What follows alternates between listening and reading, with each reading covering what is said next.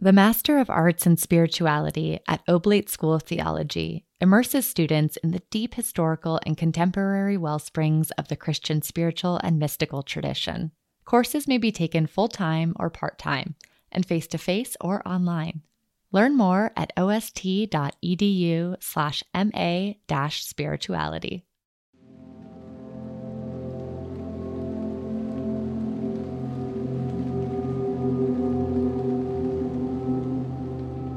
I suffered so many losses. I feel I lost my culture. The truth and reconciliation process in this country really took us all to school. We didn't know the experience of Indigenous peoples, and we weren't listening.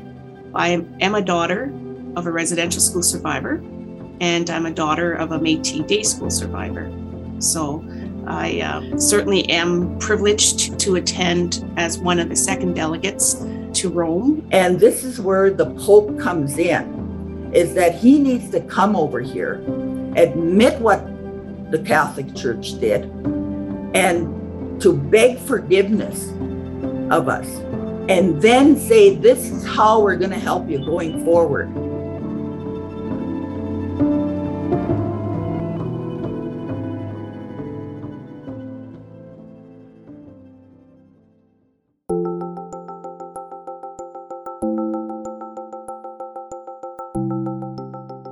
Hi, Inside the Vatican listeners, it's Colleen.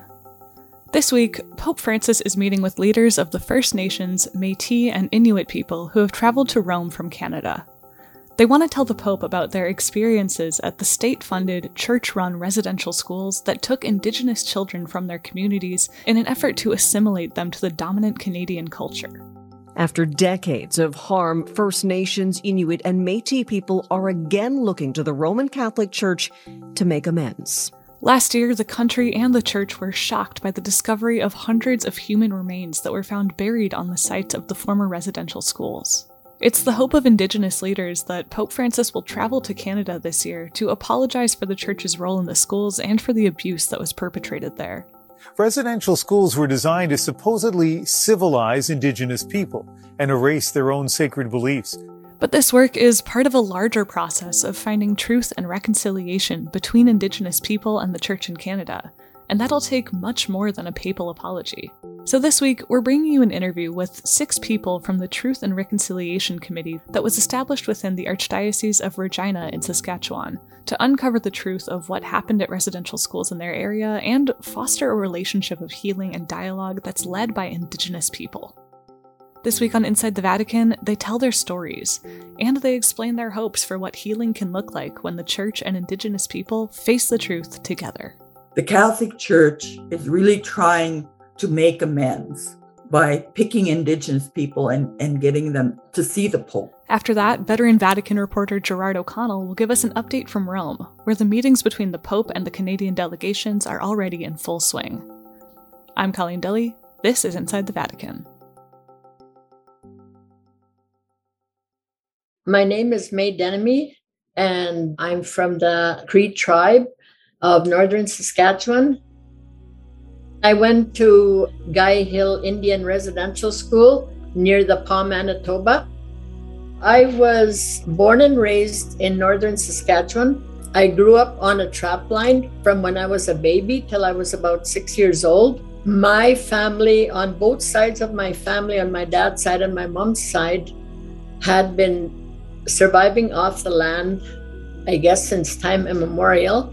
They were trappers, hunters, fishermen, gatherers. The only language that I ever spoke with my family and within my community of Sandy Bay was the Cree language. That's all I understood. So when I was 6 years old, the local priest came and took me away, and I ended up in residential school at the Pas. I went to residential school in 1956 when I was 6 years old, and I left in 1965 when I was 14 years old and in grade 9. When I talk about residential school, I suffered so many losses. I feel I lost my culture and my language. Like today, I still speak my Cree language, but I would have been more fluent had I stayed home. And also cultural practices like living off the land. I would have learned how to maybe perhaps make moose hide.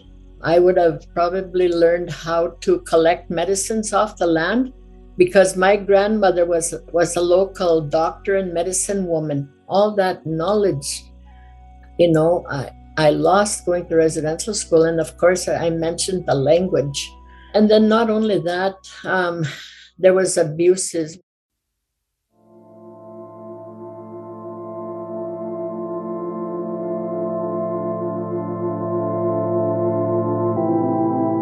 I'm Susan Bowden. I'm from the Cowessess First Nation, which is a Cree and Ojibwe tribes. We're mixed blood there. This is a story I always tell because people don't believe that there was sexual abuse. Lots of people deny it. We were in the big girls' dorm. There was 3 stories, 4 with the basement. And I would pass the priest's bedroom on my way downstairs to the big girls' playroom. And the priest's bedroom was right at that 2nd floor, right beside the little girls' dorm. And I come to realize that my 2 little sisters were severely sexually molested by the priest at that time, to the point where my one sister almost died. The thing that I come to realize too is when we went up to our big girls' dorm, it was a stair and then the dorm was there. The nun that was looking after us in our dorm, after everybody was in bed and the lights were out, she would walk down the stairs and I'd hear her locking the door and coming back up. I realized it was the nun that protected me from the priest molesting me because she must have known what was going on in the little girls' dorm, didn't do anything about it, but made sure she locked our dorm in the big girls so that the priest couldn't come up there and molest us. The biggest thing for me was the trauma that happened in our families, continues to happen, the broken relationships, the physical abuse, the domestic violence, the sexual abuse. So we have many things to do in our healing. And this is where the Pope comes in, is that he needs to come over here, admit what the Catholic Church did, and to beg forgiveness of us, and then say, this is how we're going to help you going forward. And at the Archdiocese here, we've already started that work under the leadership of Archbishop Bolin.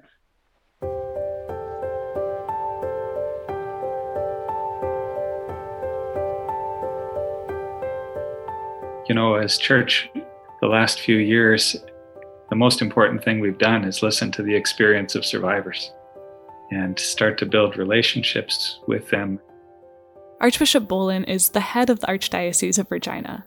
He brought Susan and May to this interview, along with some key people on the Truth and Reconciliation Committee.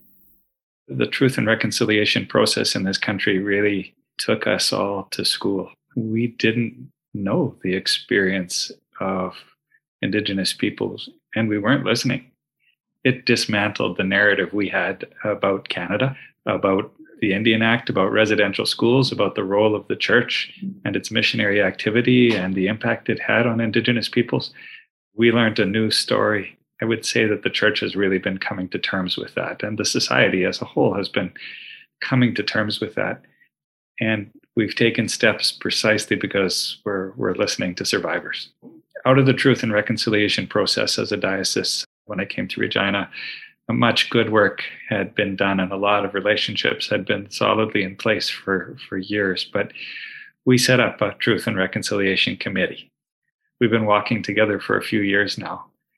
As church, clearly we're called to apologize, to enter into a different kind of relationship, to stand together in solidarity.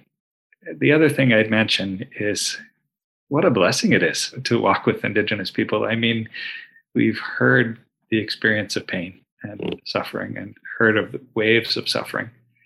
but we've also experienced the beauty of Indigenous peoples, the richness that their spirituality brings, their traditions, the wisdom of their relationship with the land and creation.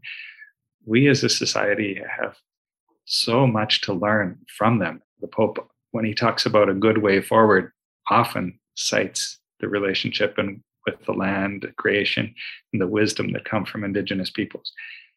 So it's been a spiritual walk together as well.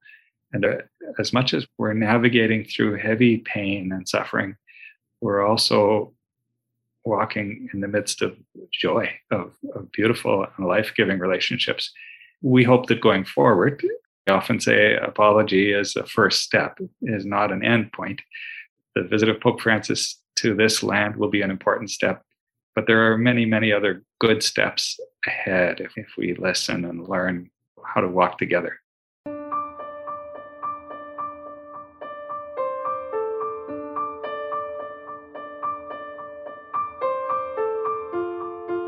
My name is Joanna Landry. My maiden name is Palche-Leroy. I am a daughter of a residential school survivor, and I'm a daughter of a Métis day school survivor. Joanna is going as a second delegate to Rome. That means that she's meeting with the Pope as part of a much larger meeting of the 3 delegations on Friday. But she isn't part of that first, smaller meeting of a few Métis representatives with the Pope. I'm very honored to go on behalf of those that can't go. I had such an opportunity and such a once-in-a-lifetime to be in the presence of His Holiness. And I'm not quite sure how I'm going to be when it comes to that day, April 1st, when I'm there in His presence. What does being part of this delegation mean to you? What does it mean to me? It means a lot to me. Like Susan, I would echo that having the Pope come here to our territory would be wonderful. I do know that personally, I don't think I'm expecting an apology when I get there. I see it more as working together, growing and journeying together, talking about what are the next steps in order to move forward.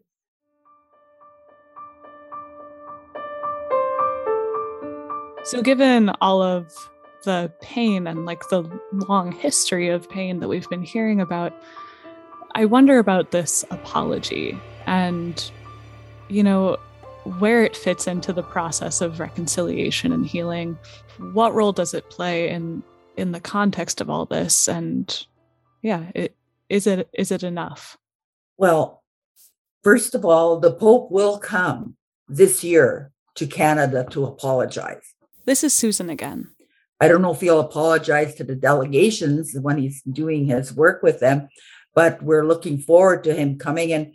For survivors, for the Pope to come and step on Indigenous land in this country and to say the Catholic Church was wrong. We did horrible things. We did great harm, that we see it on his face. And the way he then talks to survivors while he's here. Most survivors, some of them may not care whether he's coming or not, because they've been hoping for this for so many years, and it really hasn't impacted their life, and it won't impact their life. Whereas there's other survivors that need that apology to either begin their journey of healing or to continue their journey of healing. And in my case, to just validate what I know happened. And for the church to realize right from the 15th century that they started the whole colonization of Indigenous peoples. It's still impacting the policies and the legislation of our government, even in the United States. And actually, the residential school system started in the United States. We had a person go there, study residential schools, and then come back and say, this is what we should do to the Indigenous people, to assimilate them, to Christianize them. And I want the church, the head of the church, to come here and say, that really happened to me. And to tell the world the people, the non-Indigenous people in this country, and help them understand that's what the church did, because we deal with this every day of our lives. I think any words of apology are empty unless there's action behind it. But where do we start?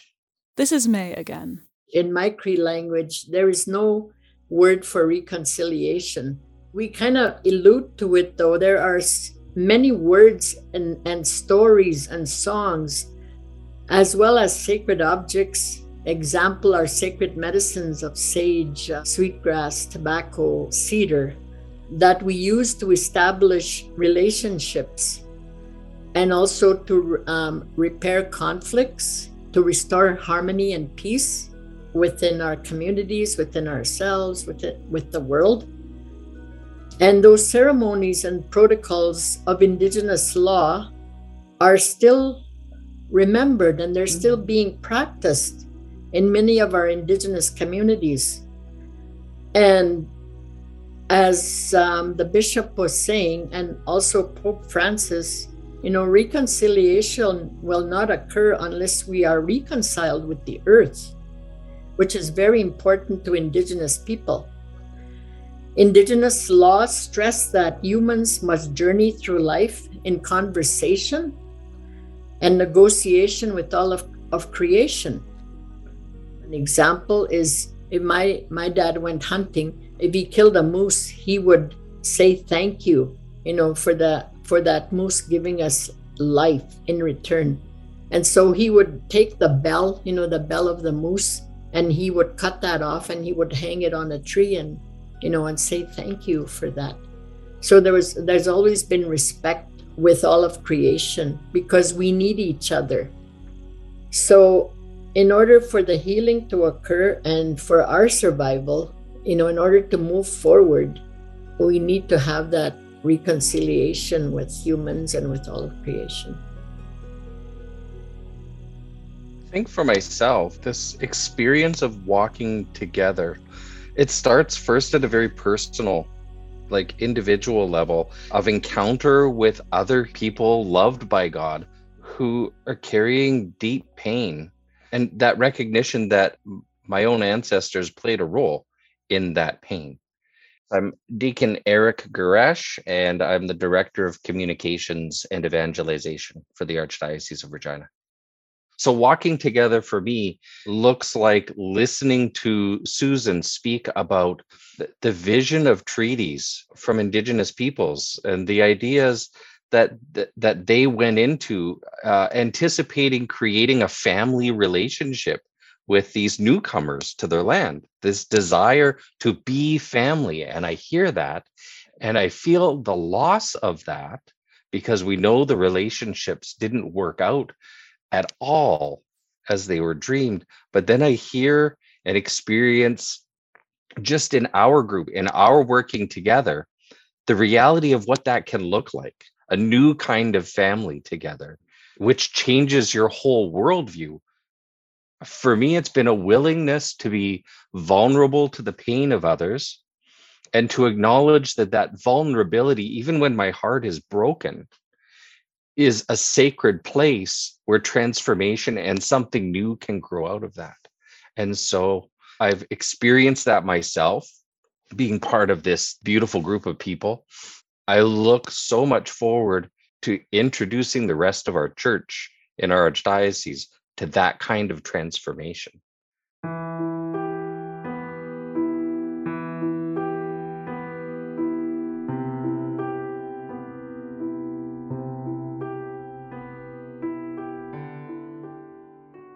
My name is Lisa Polk. I'm the Director of Pastoral Services for the Archdiocese of Regina. And I would say that it is both painful and a privilege to hear hard things. Where I guess I have worked through personally is it's people and human beings. We're difficult creatures and we're complicated and we make mistakes and we mess up all the time.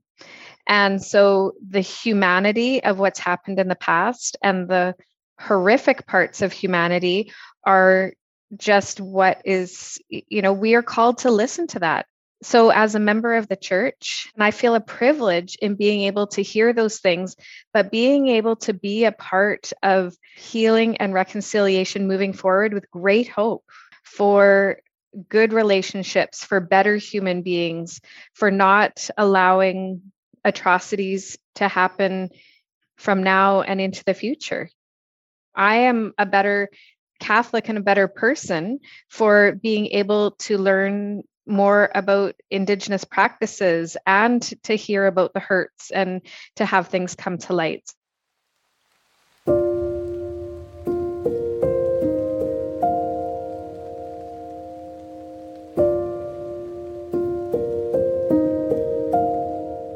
Last night, we had a smudging ceremony for Joanna and the bishop.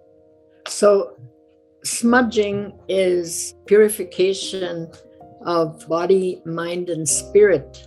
When we do our smudging, the way you do it is you smudge your mind, like so that you have good thoughts, and then you smudge your mouth so that everything you say is in a good way about everybody. And then you smudge your heart so that you treat people with love and kindness. And that's what you do when you smudge. You ask Creator to help you doing that today, or in a meeting if you're smudging for a meeting. And in this case, the smudging of Joanna and Bishop Dawn, we prayed to the Creator that they are kept safe, that they can say the things that need to be said in their interviews. There will be many interviews over there. We also thank them for being willing to do this on our behalf. I'm going to get emotional because Joanna's my niece. And the most beautiful thing she told me last night was that she was doing it on my behalf. That it was important for her to take my heart with her and to just be there in the presence of the Pope. And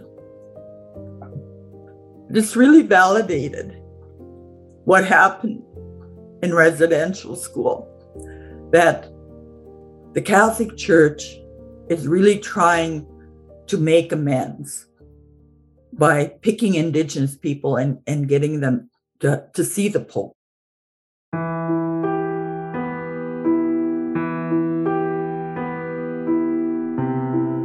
After the break, I'll talk with Jerry about what the Vatican has planned for these meetings with the Indigenous delegations. Stay with us.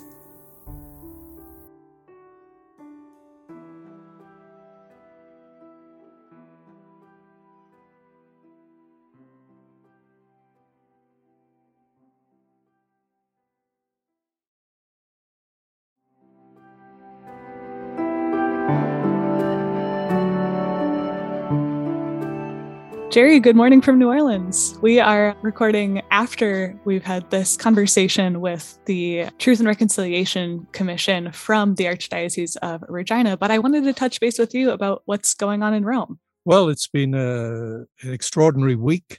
We've seen 32 delegates from the 3 different Indigenous communities of Canada come to Rome: the First Nations, the Assembly, the Métis, and the Inuit.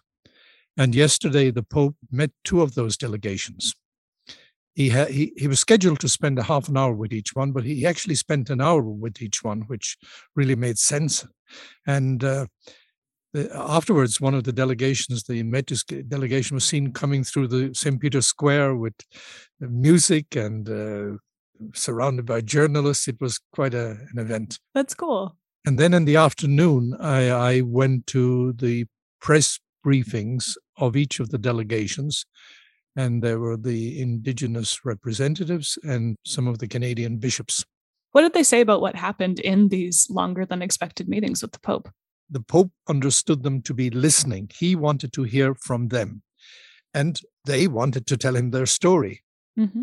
So that's exactly what happened. In one of the meetings, I think it was with the Métis, 3 survivors of the residential school spoke very strongly, told him exactly what had happened to them, spoke about the impact on their communities. They did it everyone said, in a very graceful and respectful way, but they told him the truth. And Francis at one stage said that, that truth and reconciliation and healing, this was how he understood it. And he said it in English, these 3 words.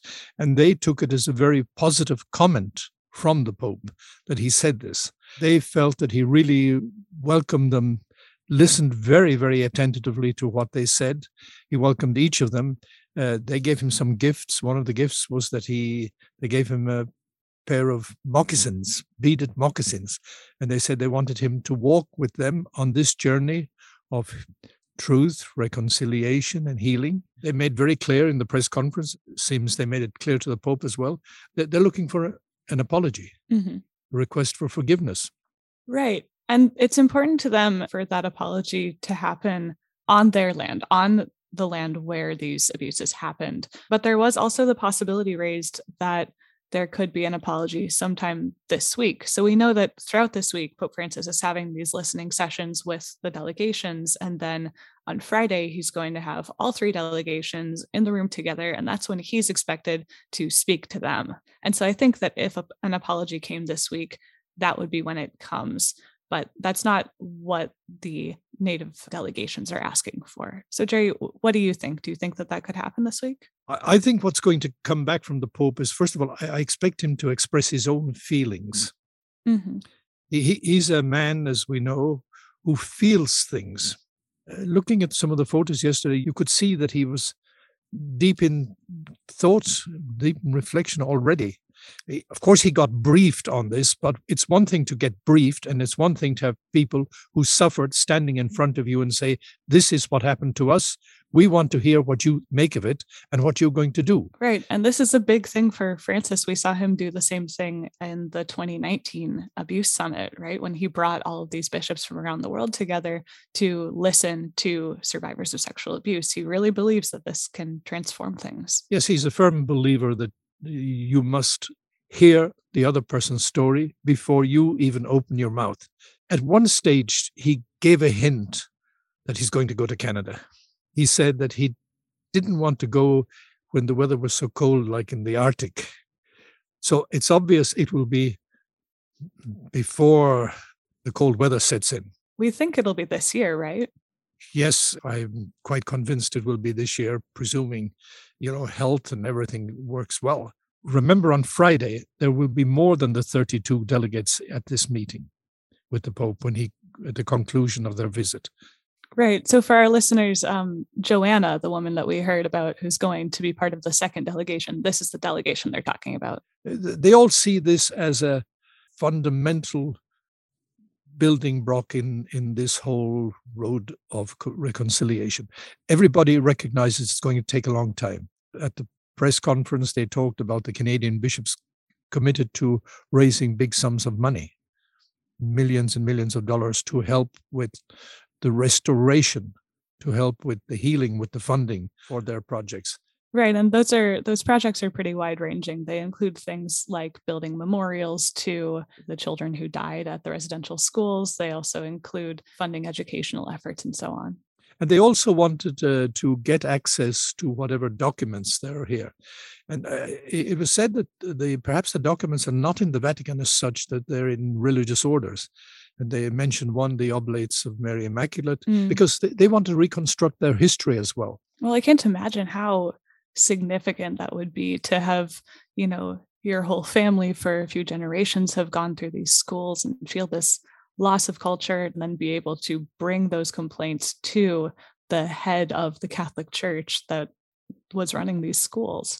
I was struck, Colleen, by the remark of one of them who said, in these schools, we were taught to be white people, but that's not who we are. It struck me very much, that sentence. Right. And these stories of pain that we are hearing the Indigenous people tell the Pope are similar to the stories that we've heard on this podcast from Joanna and May and Susan. And so we really hope that through sharing their voices with you, we've given our audience a small sense of the reality of what went on here. So Jerry, thank you for covering this story this week from Rome, and I look forward to talking to you next week about what else we've heard from these meetings. Thank you, Colleen, and I hope one day we'll be doing a podcast from Canada on this subject. Jerry will be covering these meetings throughout the week, so stay tuned for up-to-date news and analysis at americamagazine.org. One last brief story. On Thursday of last week, Pope Francis asked the world's bishops to join him in consecrating Russia and Ukraine to the Immaculate Heart of Mary. This prayer harkens back to the apparition of Our Lady of Fatima to 3 children in 1917. One of the visionaries later wrote that Russia would be converted and peace would reign if the Pope and all the bishops of the world consecrated Russia to the Virgin Mary. You can read more about the consecration and Our Lady of Fatima at americamagazine.org and in the articles linked in the show notes. Inside the Vatican is a production of America Media. This week's episode was produced by Maggie Van Dorn and Ricardo da Silva. Our executive producer is Sebastian Gomes. Sound engineering from Kevin Christopher Robles. Production assistance from Stefano Maero at the Jesuit Curia in Rome. Special thanks to our panelists, May Desnomen, Susan Baudin, Bishop Don Bolin, Joanna Laundrie, Deacon Eric Gurash, and Lisa Polk. You can find in-depth and up-to-date Vatican coverage at americamagazine.org and follow us on Twitter at INSDE Vatican Pod. That's inside without the second I, Vatican Pod. There you can get the latest Vatican news and analysis from America Magazine right in your Twitter feed. If you want to support our work here on Inside the Vatican, the best way to do that is by purchasing a digital subscription to America Magazine at americamagazine.org/subscribe. Thanks. For America Media with Gerard O'Connell, I'm your host and producer, Colleen Deli. We'll see you next week.